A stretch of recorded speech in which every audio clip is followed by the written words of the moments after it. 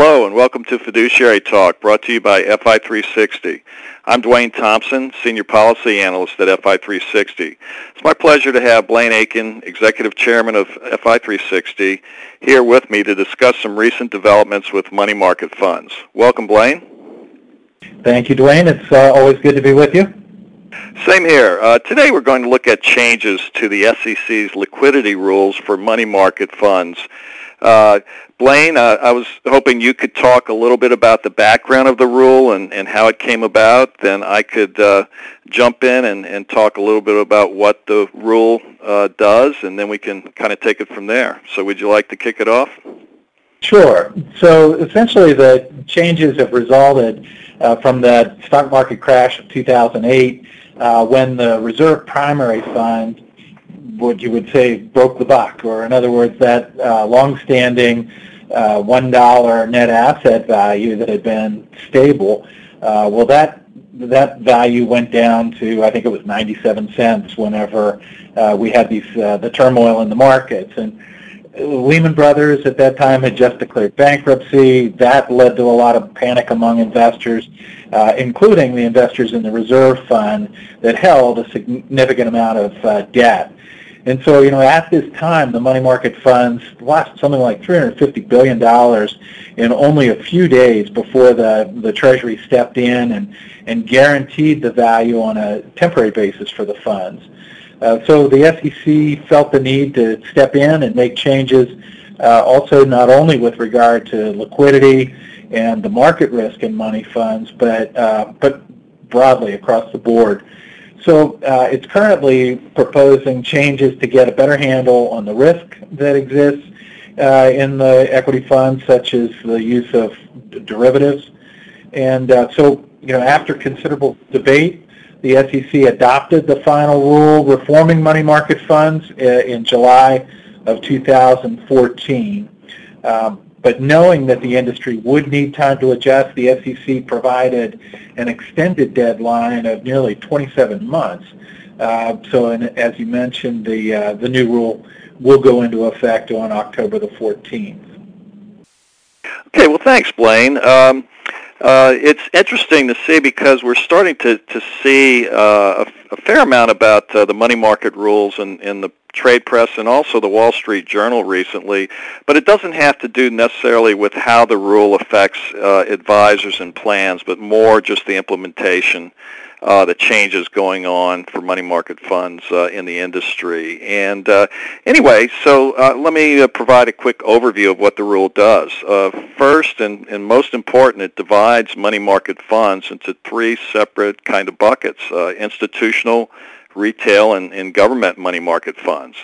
And what does this mean? Well, institutional money markets are singled out for special treatment because that's where most of the redemptions occurred during the financial crisis.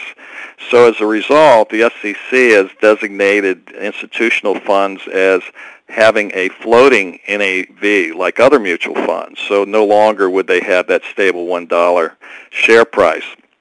And the price goes out 4 decimal points from $1 if it has a dollar price, and it can fluctuate daily. On the other hand, retail and government money market funds will retain a stable $1 value, with the main difference being the fund boards for all three types of money market funds can impose so-called gates to temporarily stop investor redemptions during a financial panic, and also have the option to impose liquidity fees up to, I think, a 2% fee for redemptions, which is, even though it's called a liquidity fee, is really basically a penalty for taking your money out during a panic. And finally, government funds are unique because they are required to restrict their holdings to 99.5% in fixed income, government bonds, treasuries, and cash. The big difference between government funds and the other two types of funds are that their fund boards are not required to impose gates or fees at all, which makes it very attractive to investors who want to ensure that they're going to have access to their cash at all times. So that takes us up to the present time, and what's happening right now with plans, and what should fiduciary advisors be doing, Blaine? Well, yeah, let's talk about that a little bit. We've certainly seen a lot of changes already, and we've seen announcements by a lot of fund families of how they're reorganizing their money market funds. It does appear that government funds will be the big winners. Many fund groups are using them for sweep accounts, and many companies that need cash flow on short notice, they don't want to take a chance by investing in the institutional funds that could either stop redemptions on a moment's notice at a time whenever they need cash, or slow them down through imposition of fees and things like that. Others also seem to prefer the government funds for the same reason. Nobody wants their clients or participants complaining that they can't get to their money.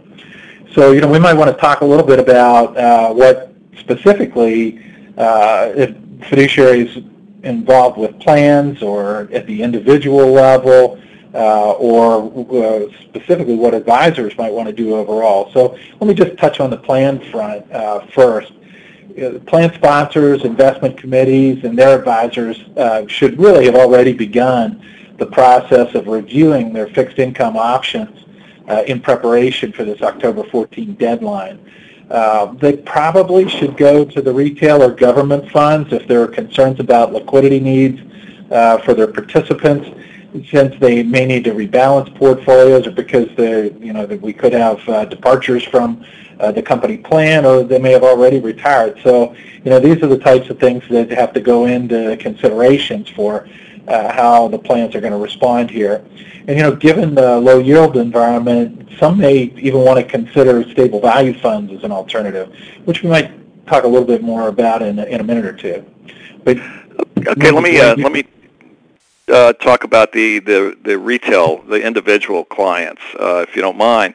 I think what you said about short-term liquidity needs holds true as well for retail clients. That maybe they're getting ready to put down a major down payment on a car or a home, or they have big college tuition payments before the beginning of the semester for their kids, and maybe just to have access for sort of an emergency fund. There is concern about gates, restricting access. So that could be inconvenient for some investors, and as a result, I think that's why we're seeing a preference for government money market funds, and the investment companies know this, and that's why I think I read in Investment News this last week that I think $500 billion has already migrated from prime funds into the new government money market fund. So I think liquidity is the word of the day in terms of this new rule. On the downside, obviously, government funds are going to have lower yields than any other money market funds. But given the low yield environment right now, Blaine, it doesn't seem like it makes much difference in terms of a few basis points here and there. Yeah, Dwayne, if we then think about what that means for advisors, there's a well-known obligation of advisors to assure the meeting suitability requirements on the various investment recommendations that are made. But we've often thought of money market funds as being probably the lowest on the ladder of things we have to worry about. But here's a situation where we do need to ramp up the due diligence. Advisors will have to periodically monitor the performance of the money market funds that they've recommended. And even more importantly, they really need to look at the risk dimensions of this.